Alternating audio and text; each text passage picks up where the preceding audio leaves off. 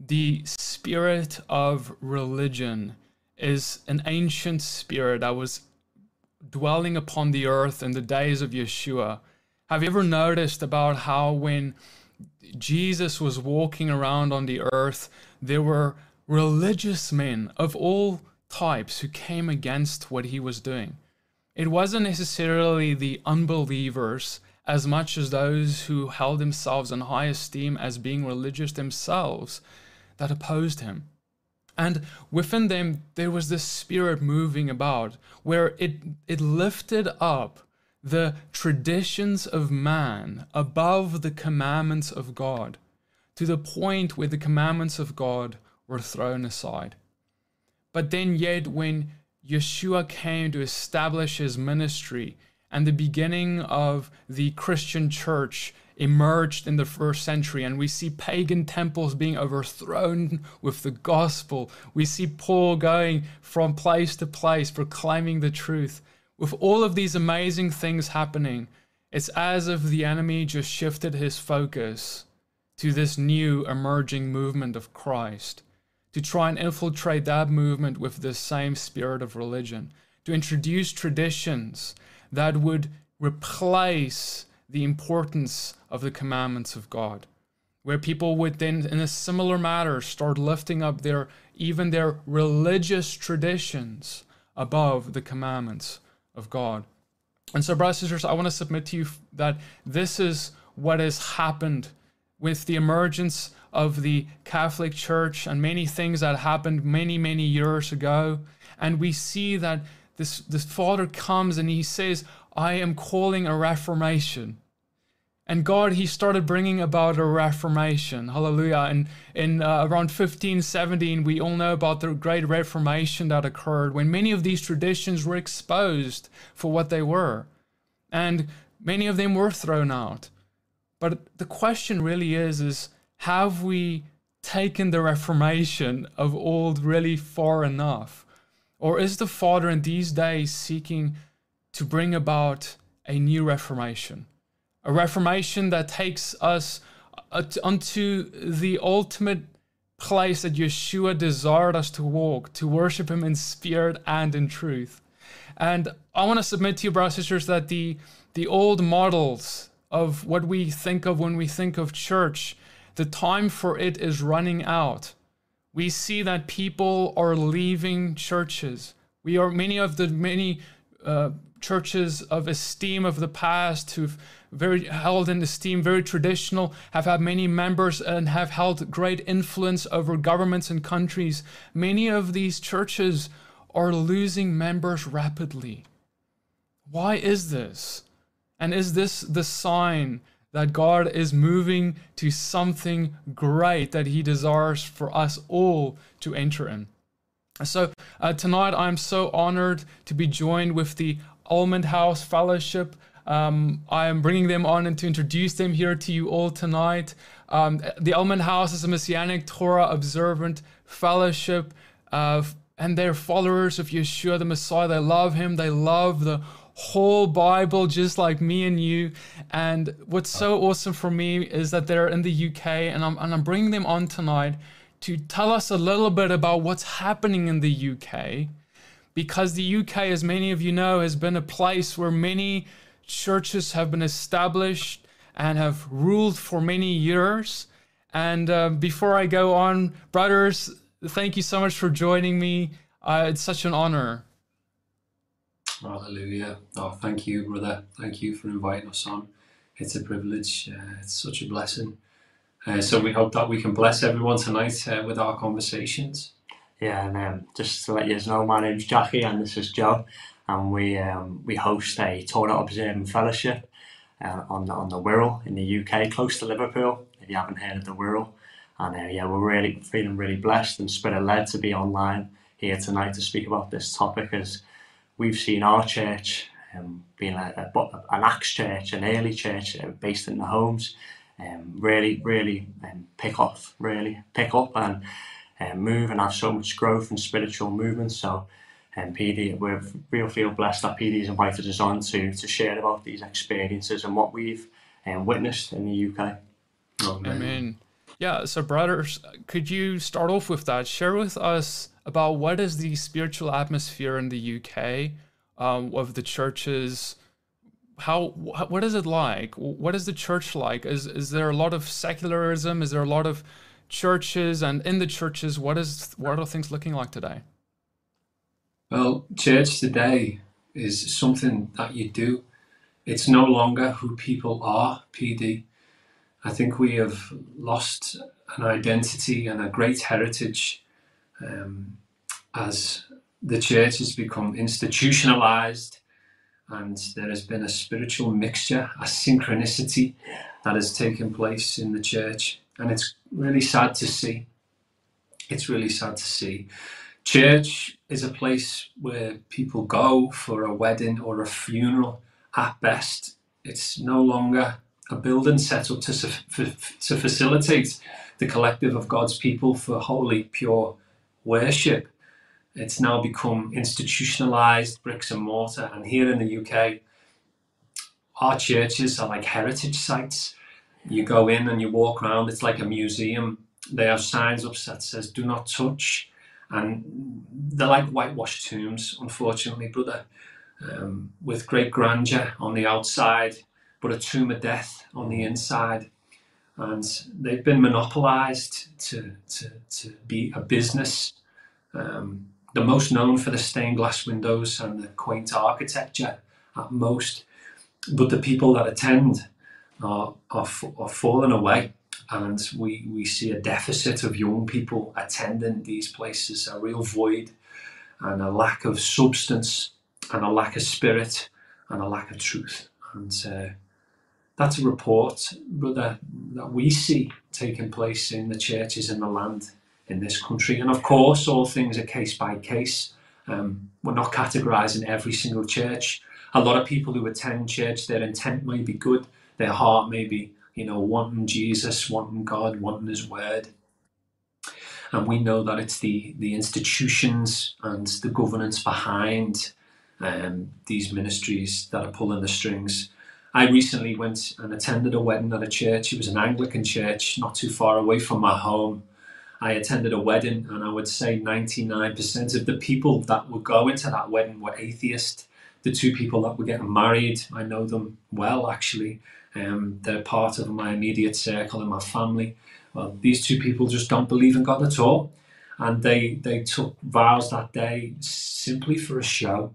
And the church were quite happy to accommodate that because, it's business. It's business as usual. This is what we're seeing. And people don't relate God with these buildings anymore, and rightly so.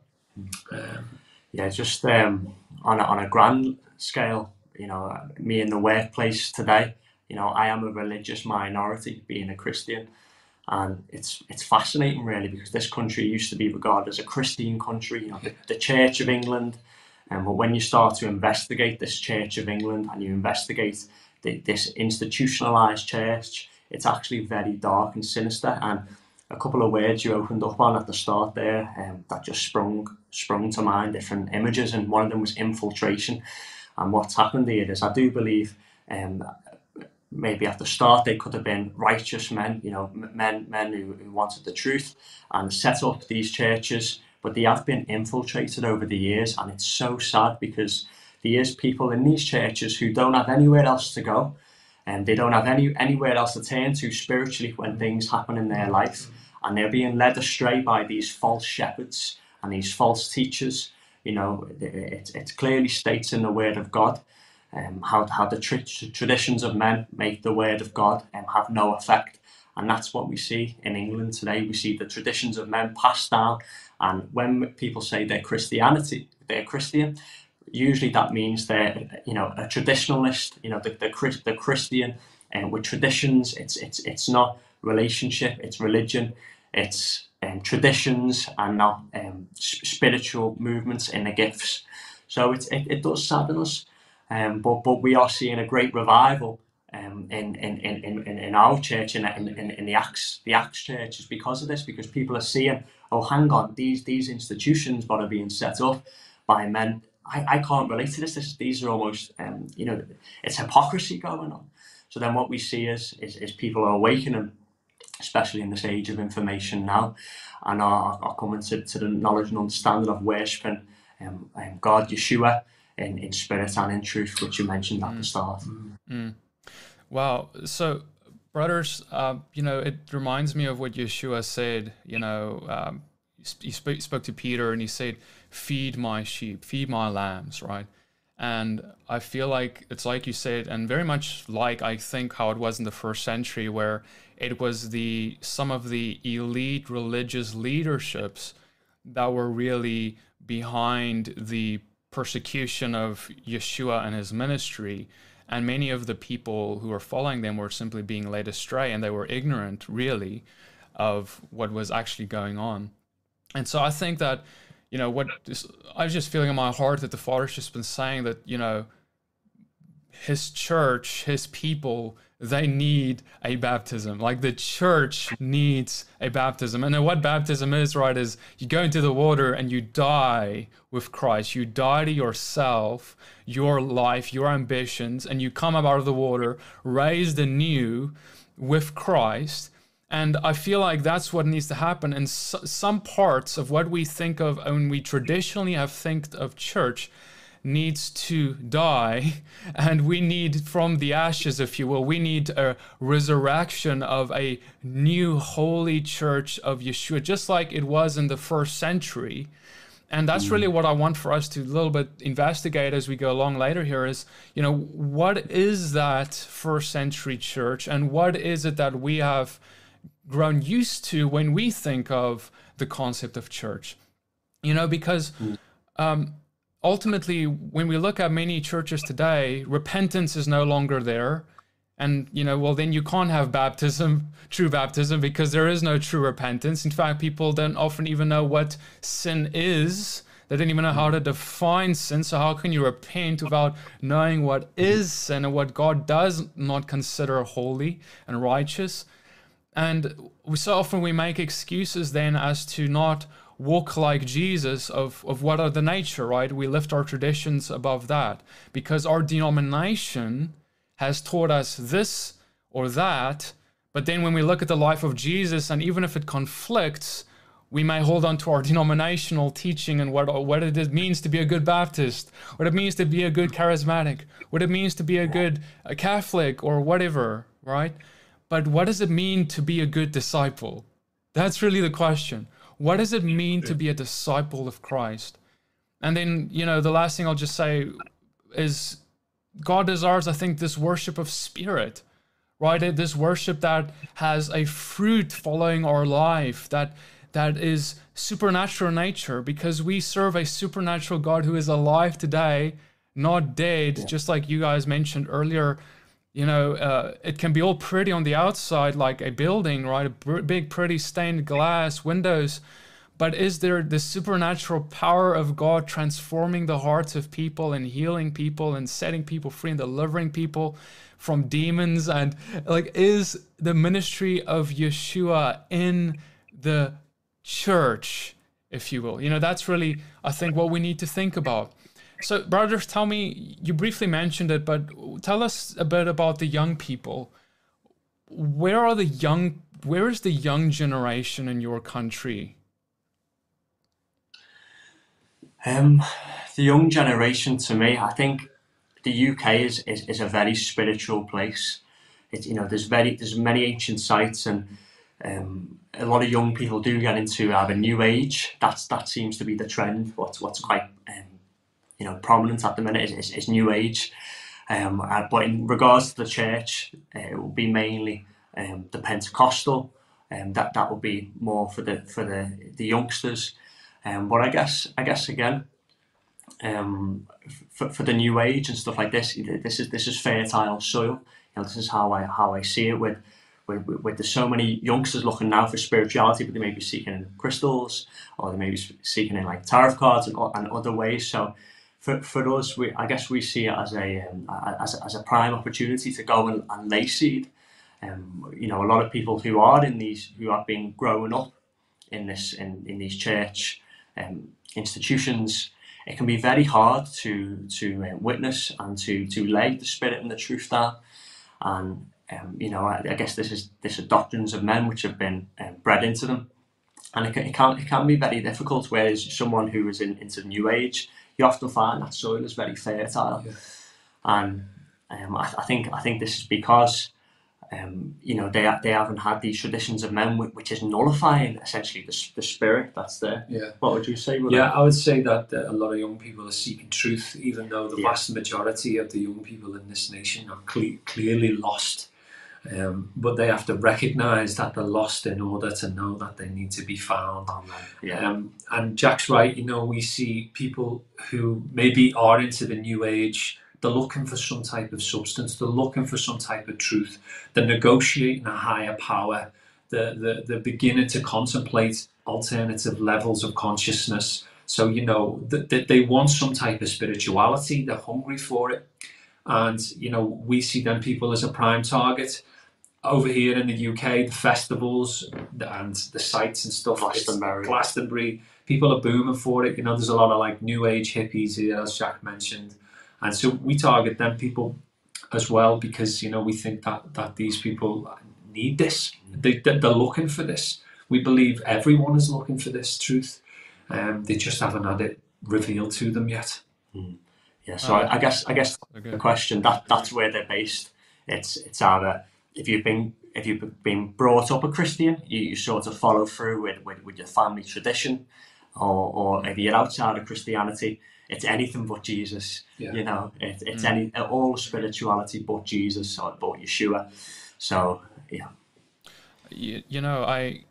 the New Age movement and this desire for something spiritual, like as we have seen, is, I think, just this desire that young people have for what is in the Bible, really.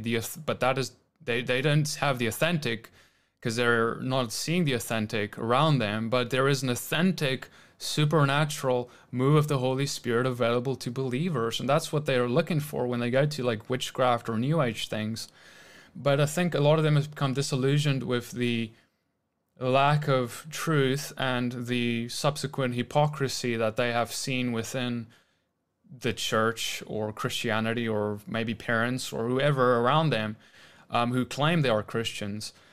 And so I think that is part of the excitement for me, in that while this is all you guys are sharing all of this and all of it sounds really bad in terms of, our young people are looking in those places and all these things.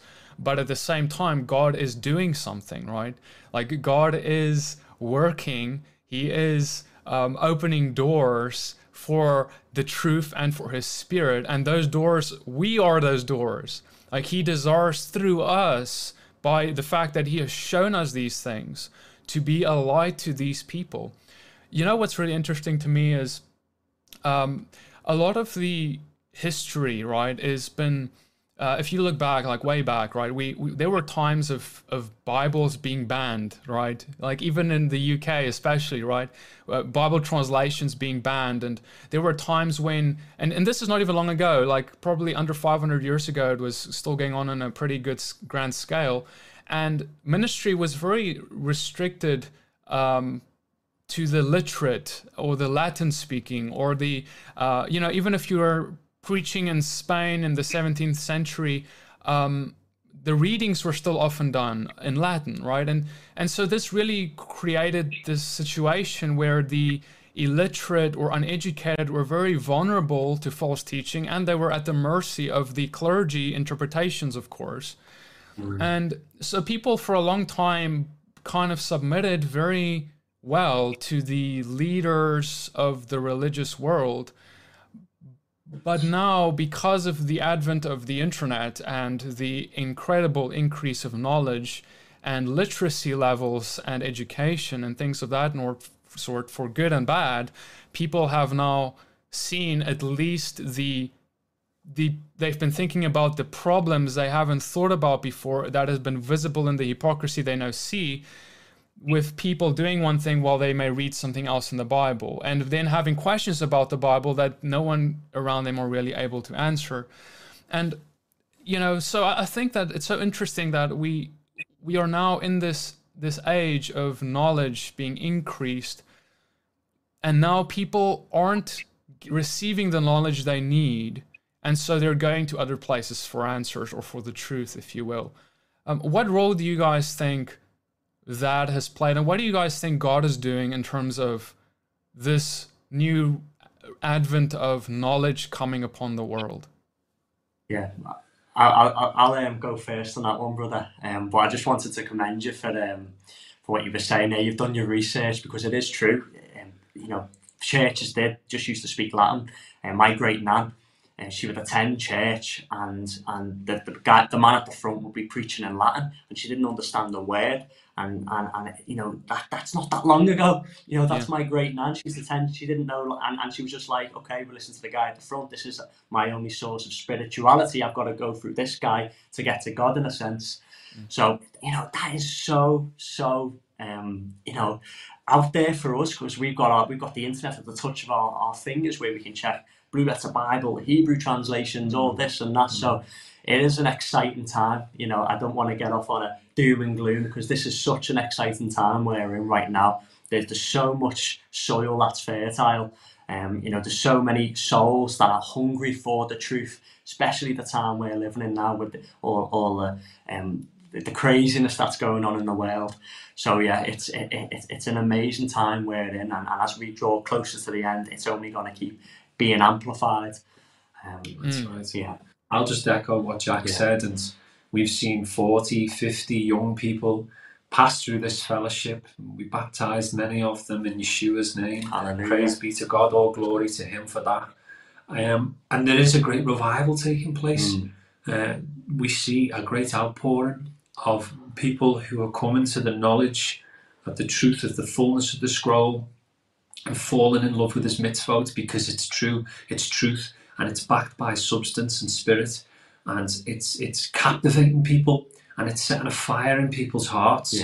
And we're seeing amazing works of the Spirit in this place as well. So though we see these things that do sadden us and sound like a bad report, on the other hand, there is a great light that is shining, radiating in the hearts of believers, and we are seeing people wake up to this truth, and it's so liberating, and it's a privilege to be part of.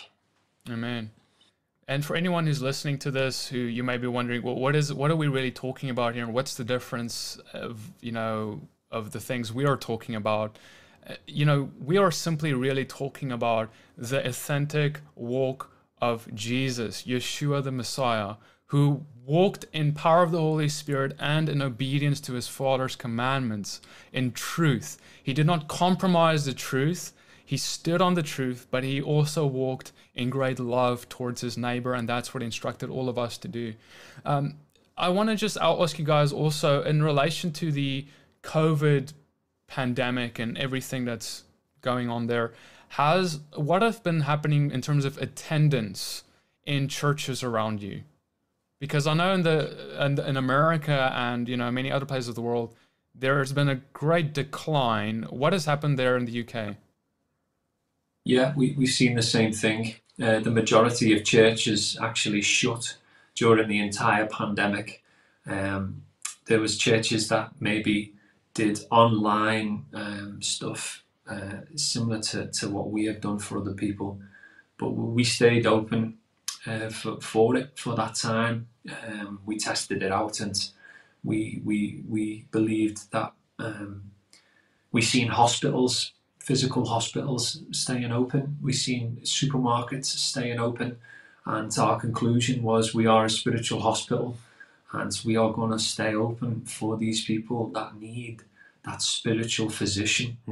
And that was a real shame. But again, brother, I take you back to the synchronicity, the merging of the state with the church, the merging of man's law and man's governance in a fallen world with the church. The moment we begin to bring that in and synchronize the two together, you get health and safety legislations. The moment you declare yourself to be a charity to avoid certain tax avenues, you have policies and procedures and government guidelines that you must adhere to. And of course, we know that we must be advocates and we must be ambassadors of Yeshua and keep the law of the land, of course.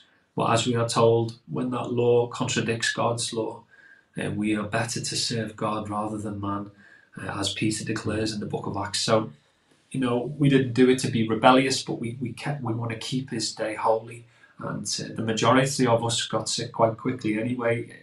As you may have seen on the news and stuff, England, it's a very small place, and it passed through quite quick. So, I mean, we were all ready to go, like herd immunity style, and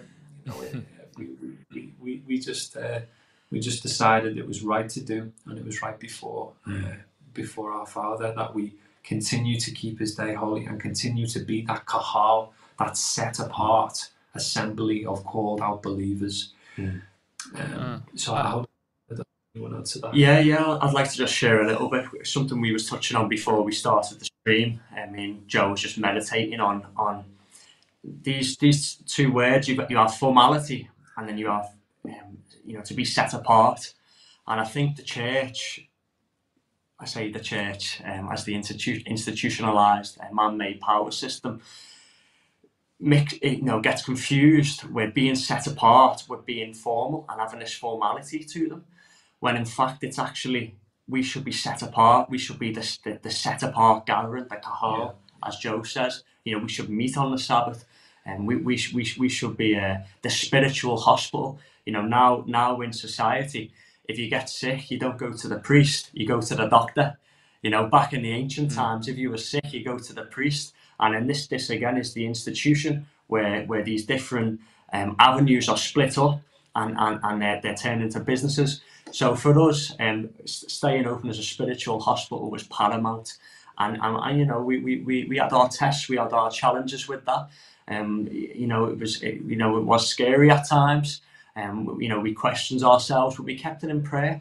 And we always consulted the Father. We had a time where we really tested this virus out to see, look, how real is this? How dangerous is this? We applied wisdom to the situation, and confounded in the body of counsel.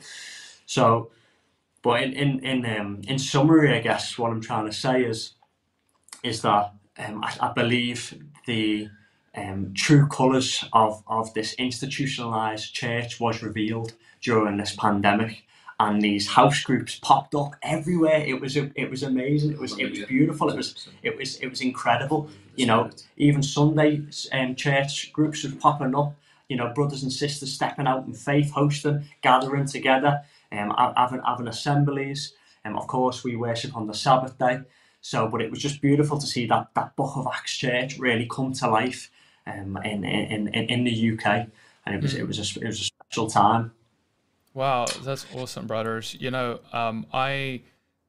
just makes me all think of. I think that when we have what we think of a biblical early church model, I think what they were all about is flexibility, because they lived in a time of trial, right? A time of persecution that we are, at least in the Western world, not really used to. And that they could not, I feel like today we see, like when the pandemic hit, a lot of churches closed and there was no backup plan, right? It was like, this is it, we can't meet. But I feel like if you cannot be flexible enough to have your church at its core actually always be a house church, even if, look, I'm not against buildings, right? I'm not against, that per se, or if a church grows, I'm not against that. But if your church does not remain a family structure of some sort, that in a time of trial, you can't quickly, boom, let's meet in our homes, let's go into different groups to make this happen. If that's not possible, that means we've become so institutionalized, because it now becomes all about getting people in the building, the beautiful church building or whatever it is, and we don't have that flexibility to be able to go into the original, the way that they used to do it, in terms of house churches as well, when the time calls for that necessity. It makes me think of Acts 2:46. I just want to read it for everyone here for a second here. And it says, and day by day, attending the temple together and breaking bread in their homes, they received their food with glad and generous hearts. And it says, praising God and having favor with all the people, and the Lord added to their number day by day those who were being saved. Right? So we're seeing two things here, right? Because back then, remember, the temple was still a big part of their worship. So they attended the temple together. This was a big corporate thing that they did. And then they broke bread in their homes. So the home was still a, you can have the church building and whatever, if, that's what you're busy doing and all that. But do you still introduce the intimacy that the home can bring into a fellowship? Is there still that communion between brothers and sisters to have that intimate relationship that you can only really find in that intimate environment of a home itself? And that's why I think it was so big a part of this early church, like we read in the book of Acts. And so, yeah, I think this attachment to church buildings has become, for some churches at least, of course, brothers and sisters, as we're talking today, please understand we are forced to generalize a little bit, because obviously we're not talking about all at any moment here, but some churches have become very attached to the building idea.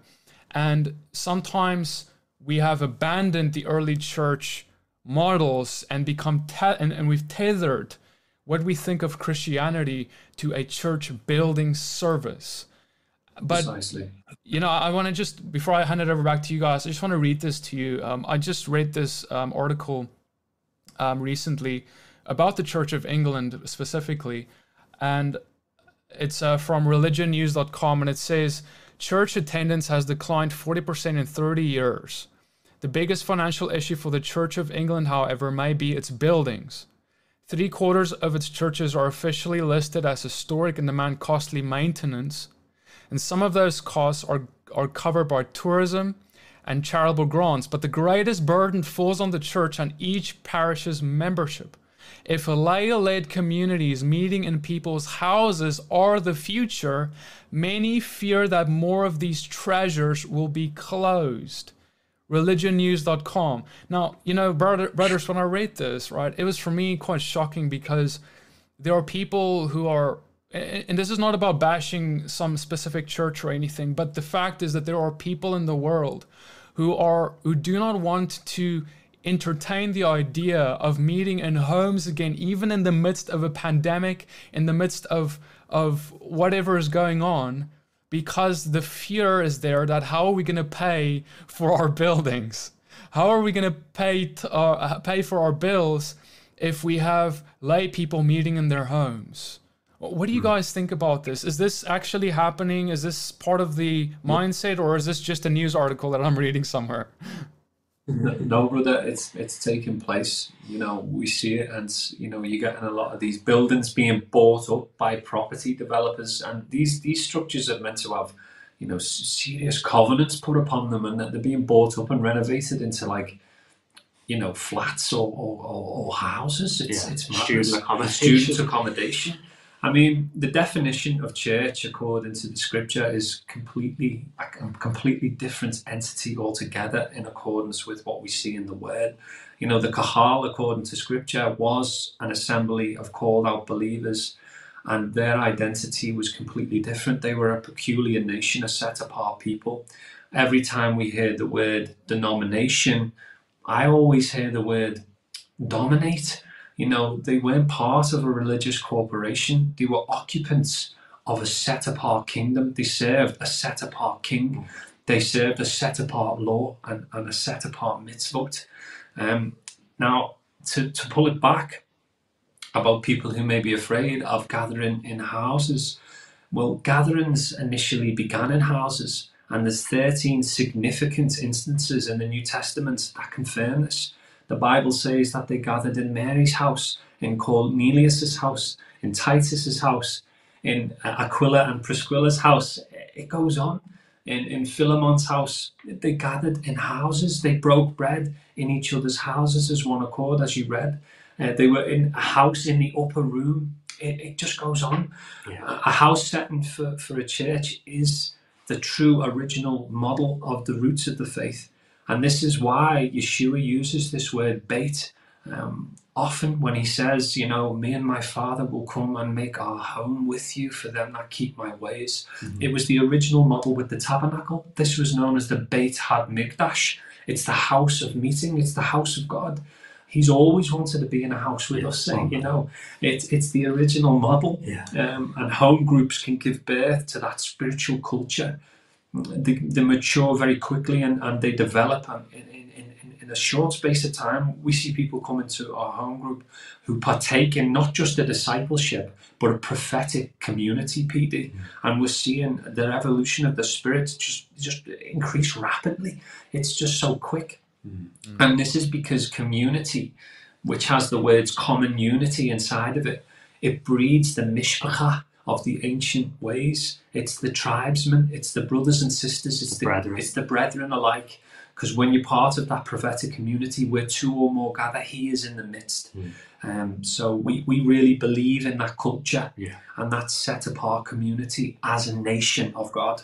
Yeah, and I guess that to bring it a little bit back to the question as well, when these churches, in a sense, there is that level of division between, the priest or the vicar or the archbishop, because you have these attendees, and then it's like you attend one day a week, and then no one, do you come round, do you break bread in people's homes? Well, for him, it's a salary, it's a job. He's had to go to university to get a degree. And then if he wants to maintain in his position, he's got to teach a certain doctrine to keep his position. So there's just no room for the Spirit to develop and grow. And then if you close the churches on top of that and put it on a Zoom call, we know in the scripture it says, when 2 or 3 or more gather in my name, I am in the midst. I don't count the Zoom call as gathering, as a set apart assembly. I really don't. We know that leprosy was rife at the time of Yeshua, and they was gathering. Talk about keeping a safe distance. Yeshua was laying hands on these people. So when we put it in, when we look at the biblical concept and not the formality concept, when we look at the set apart concept, what we see, the called out believers. How can you be a called out believer if you are not set apart? To be a set apart, called out believer, you've got to be keeping his moedim, his appointed times, his festivals, and then gathering together. And this will then bring about the Spirit, bring about the Spirit in the fellowship to develop the individual person, rather than just attending once a week on a Zoom call. It's incredible, really, when you see the two comparisons. My heart goes out to these people, and there is good people in the church, there is, and I don't like to generalise. There is good churchgoers who go there and they have no other spiritual source to go to. But at this day and age, we need to reach out to them. We need to alert the church. We need to let them know that there needs to be a fullness of the Spirit, and no longer this drip feed of the Spirit, what we see in these institutions. And I think practicing the presence of God on each other is vital, because when people turn up to a church building, they sit in the seat, they say amen, they walk out, they've done the service. Being in a home group, you're able to bind and loosen. People are able to flex and stretch the spiritual muscles. People are able to ask questions, to delve deep. Someone gets a word of knowledge. The body of Christ is activated. We want to see people empowered in their own ministry and not just be dependent on a religious institution. We want people to be empowered with the Ruach HaKodesh. We want people to be laying hands on one another, speaking in tongues and prophesying, and having words of knowledge and having downloads from the Spirit as they practice the presence. But people can't really practice the presence when they all just turn up and just listen to the guy at the front. There's a disconnect, isn't it? Say amen. Yeah. Amen. I love that, brothers. I think it's not the building itself that is the issue per se, and that's not what we're taking issue with, by the way, for everyone who's listening. We are taking issue with sometimes some of what has been introduced through the institutionalization, and what certain buildings can sometimes create, the atmosphere, the religious atmosphere that can be created, or sometimes if it becomes a stumbling block, like financially, like we've just read that article earlier. These are the issues. I was thinking not long ago, I spoke to my wife about this. I remember even the church that I was growing up in was very formal, a Protestant type of church, Reformed, and I, many churches today are so formal, and the atmosphere that's created, I don't know if an unbeliever or someone off the street would always feel welcome if they would just go in there. I feel like if you grew up in a church like that, it's fine because you feel it's normal the way the church is run. But if you're someone off the street, or a pagan, or a witch, or a drug addict, or a homeless person, or someone who's sick, who needs a hospital, I feel like sometimes the religious atmosphere that's been created in some churches have made it more hostile to those groups. And that's what has been breaking my heart, because if I walk into a church and everyone is suited up head to toe in their best, I understand the principle. People have said, we need to look our best for God. I understand the heart behind it. However, the problem is that if I don't have something as nice as you do, and I come in there and I don't have a suit, I'm going to feel like I'm not welcome there. I'm going to feel out. I'm not going to feel like I can encounter God. I'm going to feel like God is a God of wealth. I'm going to feel like God is a God of these people who dress this way, and all of these connotations that are created. And so all of these traditions, right, and a lot of them, like I said, come from good hearts and places. So it's not like the people are always having evil intentions. But I think we really need to rethink how we have done things with our formalities and our religious traditions and things of that sort. I love what you said, brother, earlier about the intimacy that a house church creates, or a gathering that is modeled after that of a house church, whatever that building it takes place in looks like. Because we see that, I think it's so important that shepherds or leaders, right, should know the flock. They should know the people who are coming to their play, to their fellowship, to speak to them, to know the issues, to be able to raise them up in the areas they need to be raised up in, to be able to correct them where they need to be corrected, and so forth. And by the way, I think that it's very needed that we have leaderships, because I think also sometimes on the other end we have had house churches and things of that sort where leadership totally falls away. That we've been hurt in our past by a church, maybe a very traditional church, and maybe the leadership let us down there. And now we're going to start our own house church, and now we're saying we don't want any leaders, and we're all going to lead. I've heard of this as well, and I just want to say on that as well, I think that there's a danger in that case as well, because God did give us elders, leaders. He did appoint shepherds, teachers, and many different kinds of offices in the body. And we should respect that which God has given us, because that is to bring order, that is to bring accountability, that is for people to be led, right? You can't, because if there is no leader, I just feel like the Holy Spirit's taking me here for a second, so forgive the rabbit trail, but if there is no leader, then there is going to be someone who appoints themselves as a leader, whether the rest of the congregation likes it or not. And usually that person who appoints themselves is not supposed to be a leader. It's usually the guy who doesn't want to be the leader, who God appoints to be the leader. So, brothers and sisters, as we're talking about this, there's a balance, I think, that we really need in this. We don't want to go to the other extreme as well. What are your experience, brothers, with your fellowship in this arena? Well, I'll speak on this one if you want, brother. Yeah, well, bro. So I'm so happy you invited us on, PD, because everything you've said up to now, I'm just like, amen. It's Praise God. It's just to speak to someone on the other side, thousands of miles away from us, and I think we know that it's the Holy Spirit that's moving. We know that these things have brought us to this truth, and I don't want to say it, but we've been there, done that with having a fellowship with no leader, and we've seen how that's developed, and it's not what we see in the Bible. I believe in the Torah we see Abraham. He had 500 souls. We see Moses, he led the Israelites out of Egypt. He then passed on that mantle to Joshua. So we do see leaders in the fellowship, and I can't agree more agree with you in what you said. People have been hurt in the past by these leaders, by these people in charge, by these hypocrites. Yeah. You know, we see in the Catholic Church, every time I mention I'm a Christian in work or in a social place, it's like, oh, you know, have you seen that priest who's a paedophile? Have you seen this person who's done this, and this? We see these hypocrites in the public eye. And so people have been hurt, and it's so heartbreaking because it turns people away from their faith.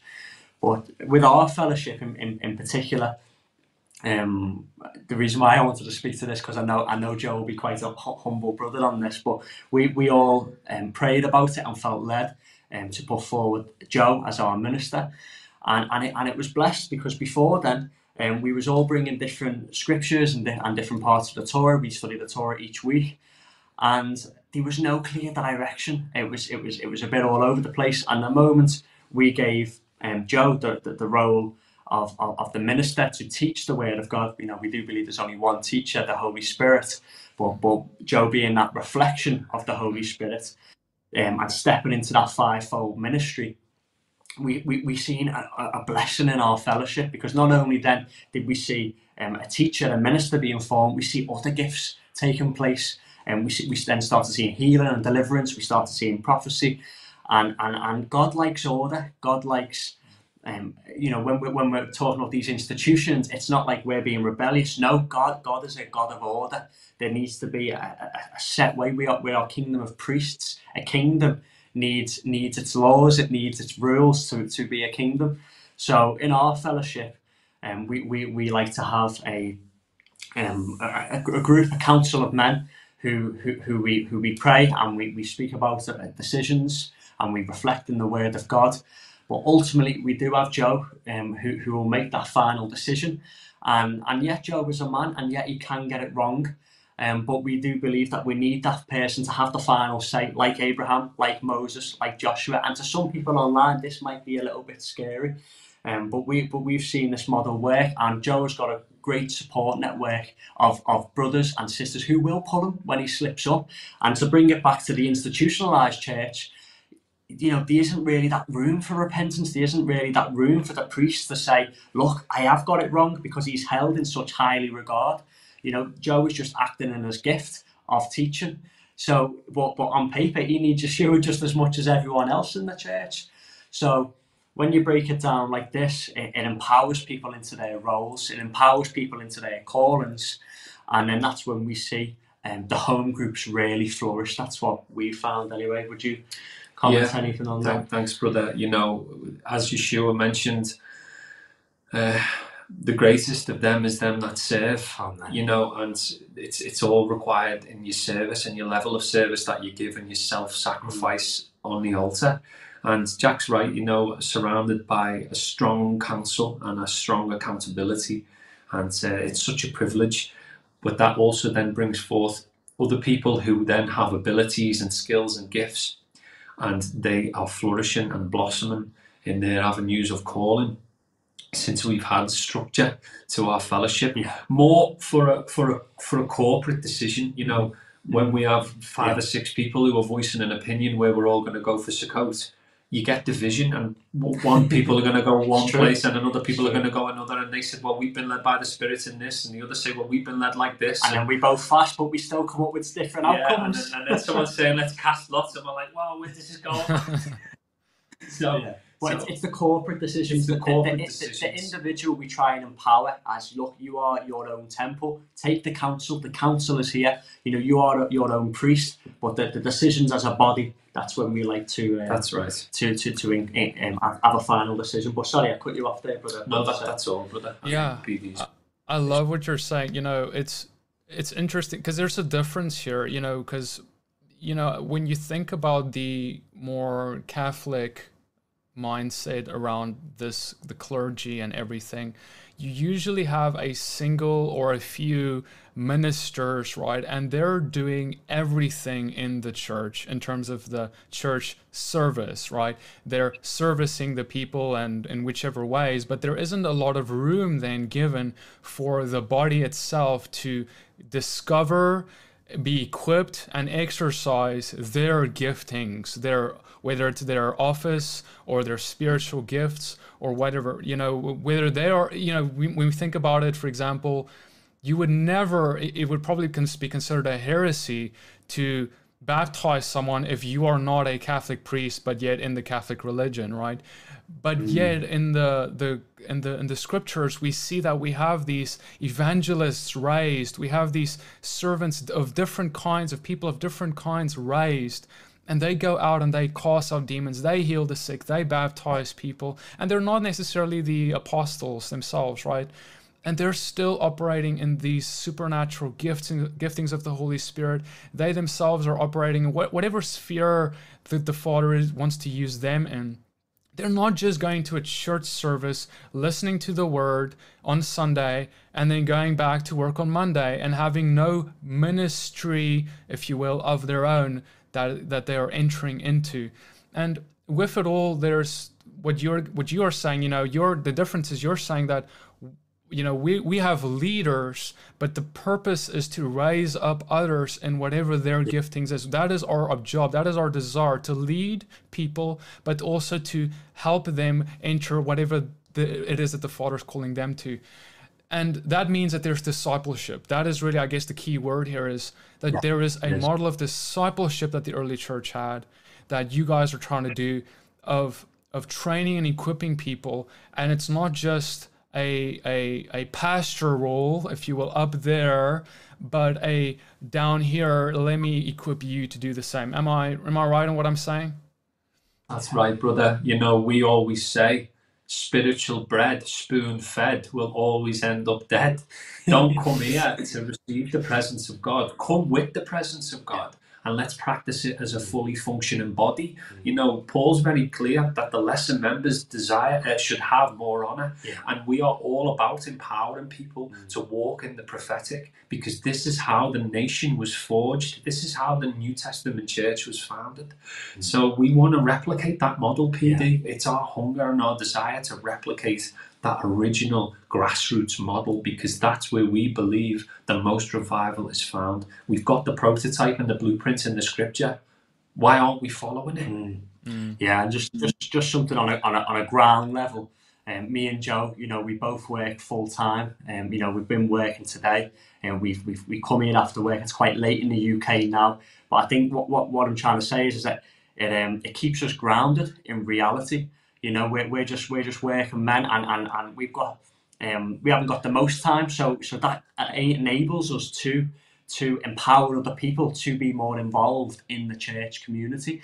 Whereas we see Paul in the Bible. He used to be a tent maker. We see Yeshua, a carpenter. We see he had these trades.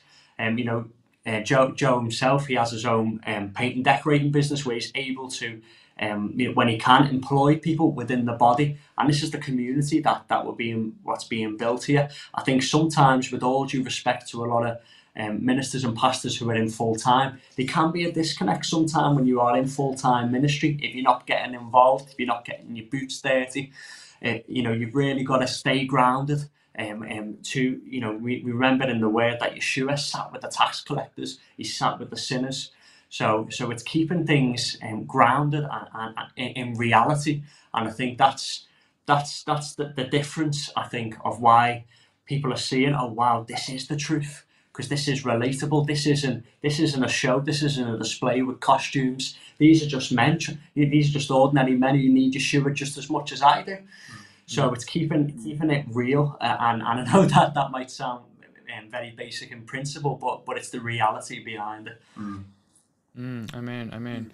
So I just want to read to you guys. A lot of people would like to listen to probably something. I think the scriptures are enough, but I just want to read something that happened here in the early church. This is right after kind of the Book of Acts kind of things, and there's a church father. He's called Irenaeus. And he's writing about the atmosphere in the early church he's just saying what is happening around him. And I just find it fascinating. I just want to read this part for you. They say, wherefore also those who are in truth his disciples, receiving grace from him, do in his name perform miracles, so as to promote the welfare of other men, according to the gift which each one has received from him, Yeshua. For some do certainly and truly drive out devils, so that those who have thus been cleansed from evil spirits frequently both believe in Christ and join themselves to the church. Others have foreknowledge of things to come. They see visions, utter prophetic expressions. Others heal the sick, laying hands on them, and they are made whole. Yes, moreover, as I have said, the dead has even been raised up, and remained among us for many years. And what more shall I say? It is not possible to name the number of the gifts with which the church, scattered throughout the whole world, has received from God.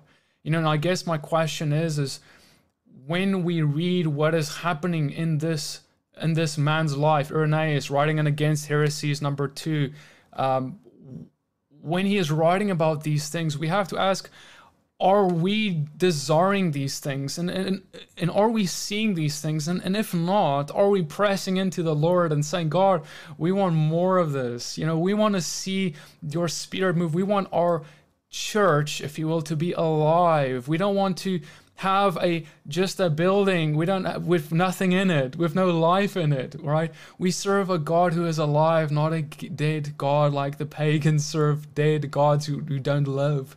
So do we see our God who is supernatural and alive working in our lives today? That is, I think, the vision and the heart of Yeshua, to be among us and dwell among us, and in ways that are not just, you know, people say, you know what, Petey, I can experience what you're saying by doing the religious traditions of my church. And you can experience God in that way. And I don't take away from that if that's how you've experienced God. But there is still a pattern in Scripture of the things that God did through his people that is important for us to see if we are, like Irenaeus said, those who are in truth his disciples. If you're considering yourself as disciples, there are certain things that will start following your life and the lives of people in a church who are true disciples. So, brothers and sisters, we are supposed to be that temple. And I want to submit to you that there has been many people who have been going to churches, but they haven't been temples themselves. They have been going to temples, if you will, of worship, but not becoming temples themselves. They have not realized that the church is made up of the body of believers, of people, that we are living stones, living stones. It's not about the actual building material that make up a pretty building, but we are the bricks that builds up the spiritual house that Yeshua came to start and build. And the Spirit, the Holy Spirit of God, and the truth, his law, his instructions, his commandments, his righteous ways of living, those things need to be within our temple and our expression of worship towards our Father. So brothers, tell me, what do you guys think as your ending thoughts here tonight? What would you tell everyone who is listening, who's like, wow, I want to see more of what we are talking about here tonight in my church, in my life? What would you tell them? Thanks, brother, and that was great what you said there, and it was such a privilege to hear you say that, brother. Thank you for that. You know, I'd like to end with this. Yeshua uses the word kingdom over 100 times in the New Testament, and he uses the word church just 3. Now, the early occupants of the founding church recognized their spiritual affinity in that kingdom, and they were not interested in a building. They wanted to be as far away from worldly institutions as possible. The early occupants were more focused on living together as a collective and worshiping God as a body in spirit and truth, and living their lives out moment by moment in the Great Commission. They wanted to be in ministry and flow in ministry and overflow with love, to be a light unto the world. They recognized the true calling of what it was to be a kingdom of royal priests.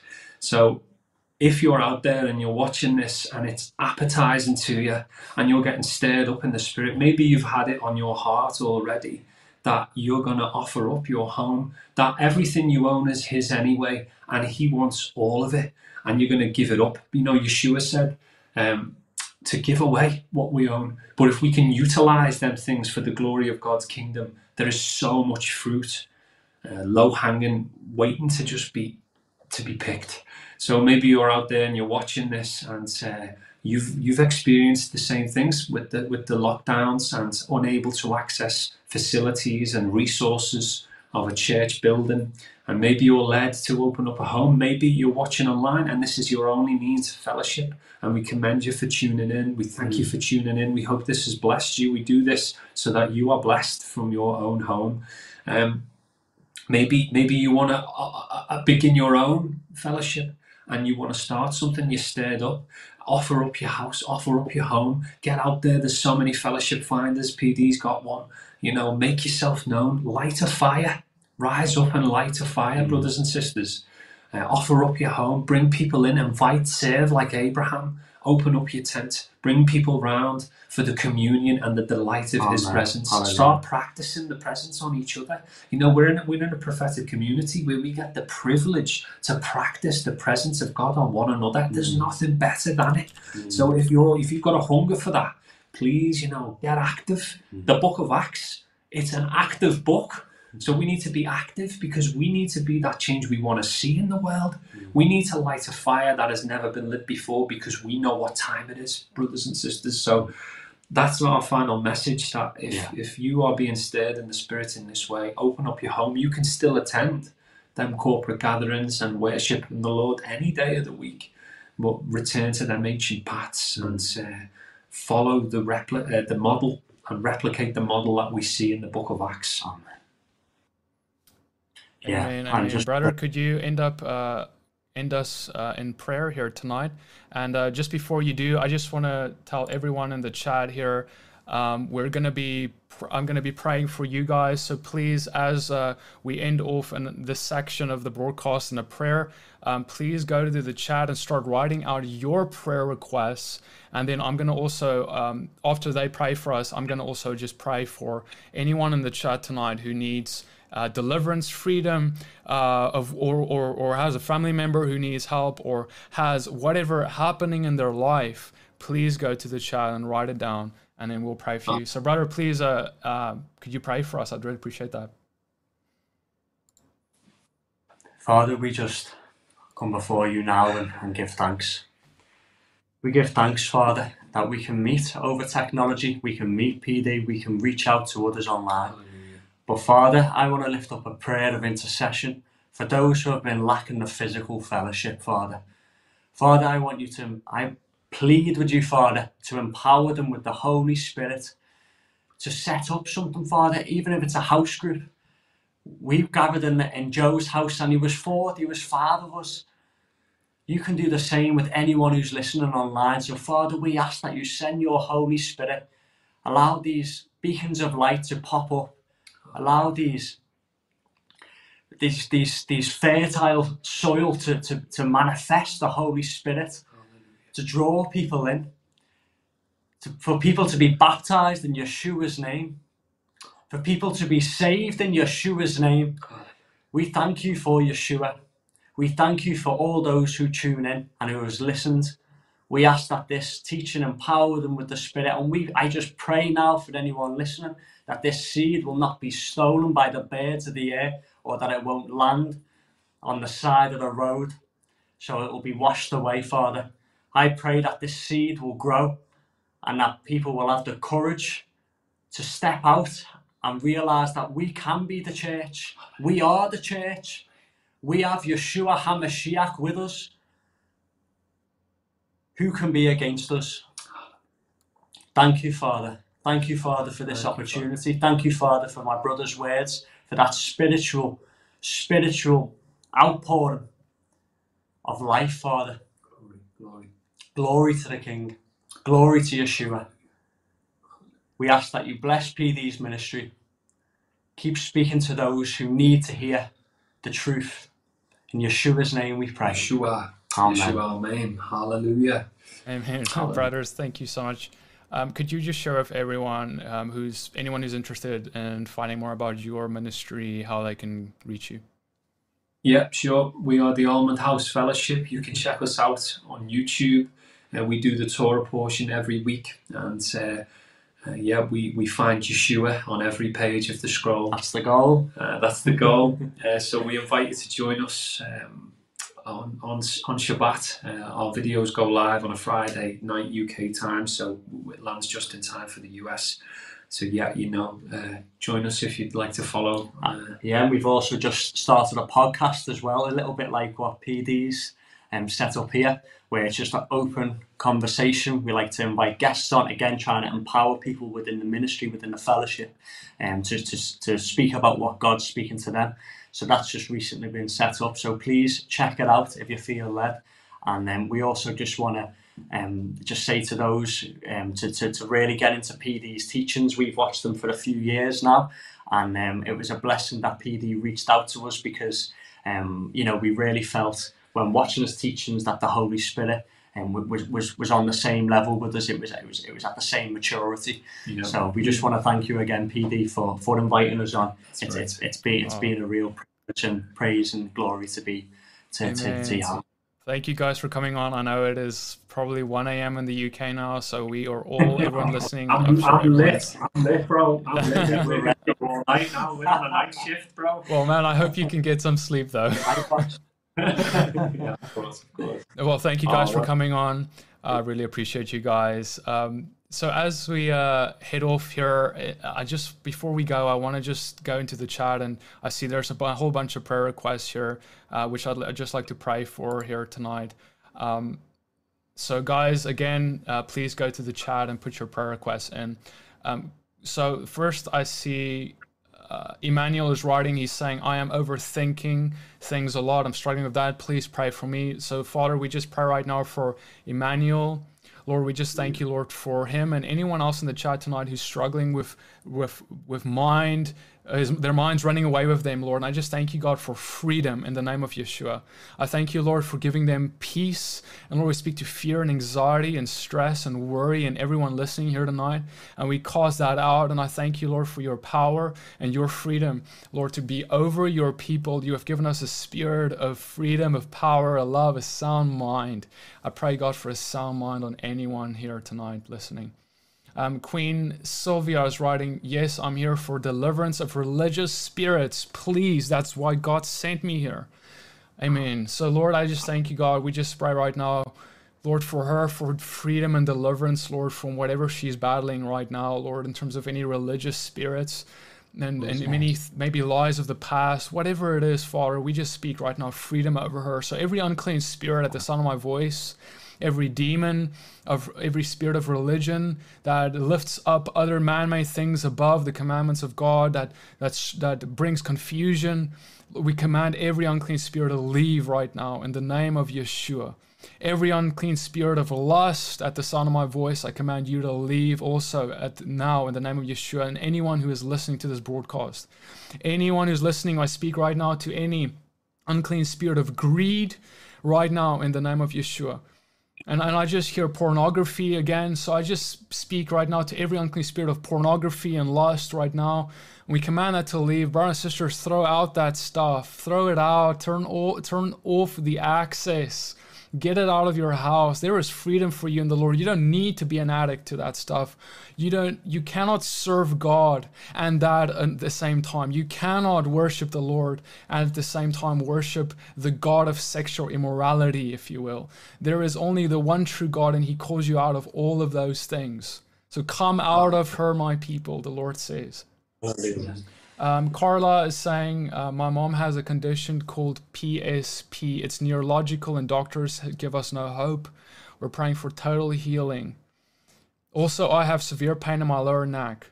Okay, so we just pray right now for Carla's mom who has PSP, that neurological condition. Father, I thank you, Lord. We speak freedom over her mom now. That neurological condition, we command that to leave in the name of Yeshua. Yeshua, I thank you for immersing her with your spirit and power now and delivering her right now from every disease, every pain, as well as for Carla. We speak to her neck and we command that right now, that pain to get out of her neck in the name of Yeshua. Yeshua, thank you, Lord, for touching them now with your freedom. Thank you, Lord. Thank you, God, for your freedom. Amen. Amy is saying, we went out to pray for others this week on the street, and it was truly amazing. 2 homeless men need prayer, Willie and Rainey. they're in their 70s and need prayers. Father, we just pray for Willie and Rainey, those two men that Amy found there.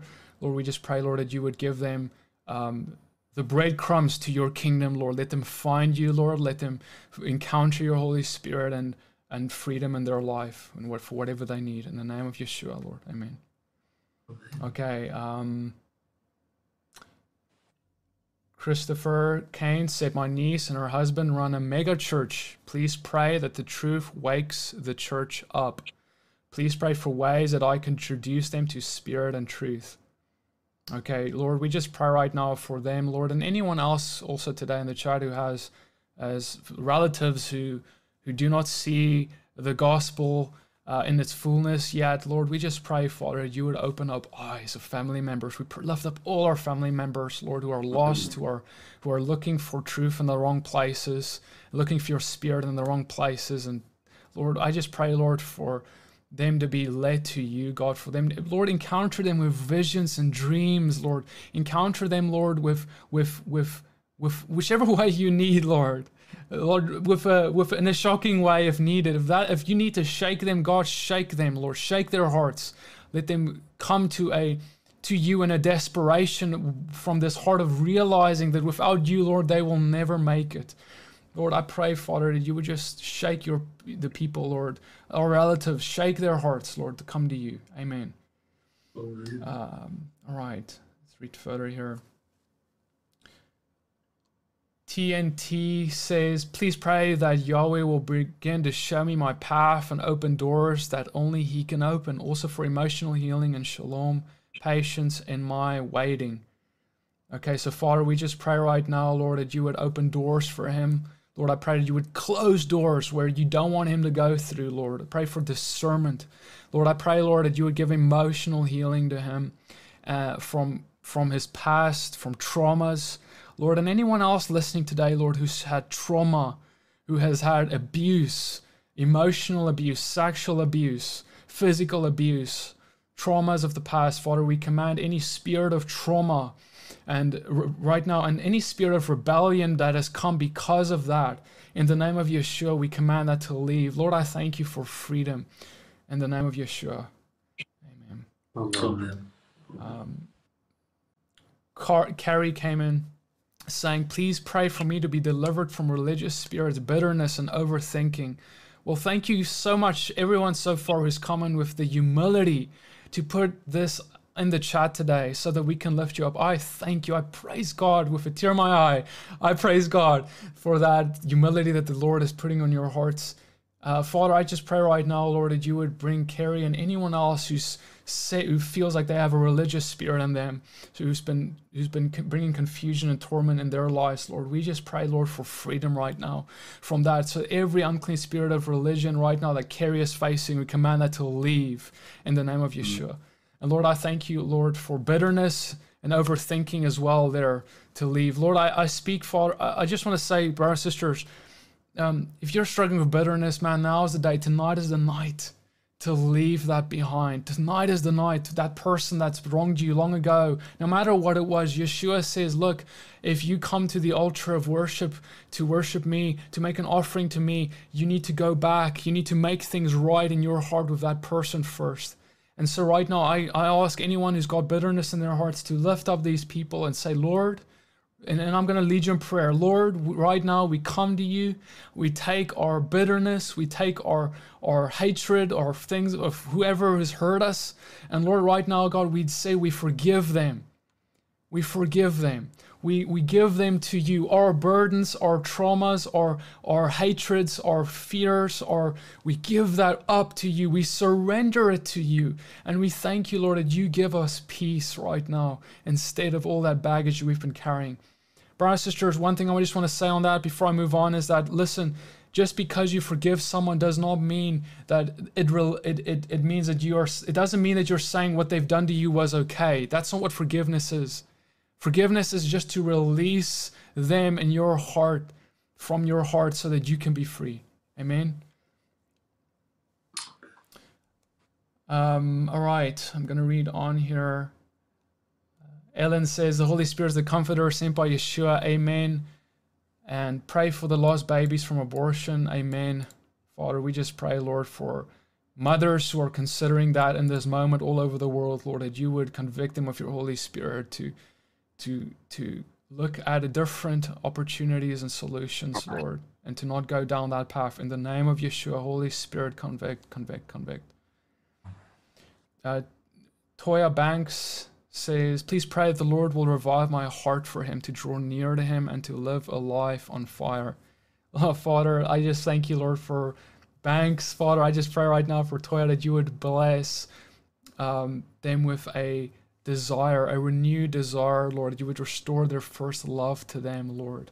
And anyone who's there who feels like they've lost fire or lost their first love, I pray, Lord, you would restore our first love back to us, Lord, to help us to worship you again, Lord, the way that you desire, and we know you desire us to worship.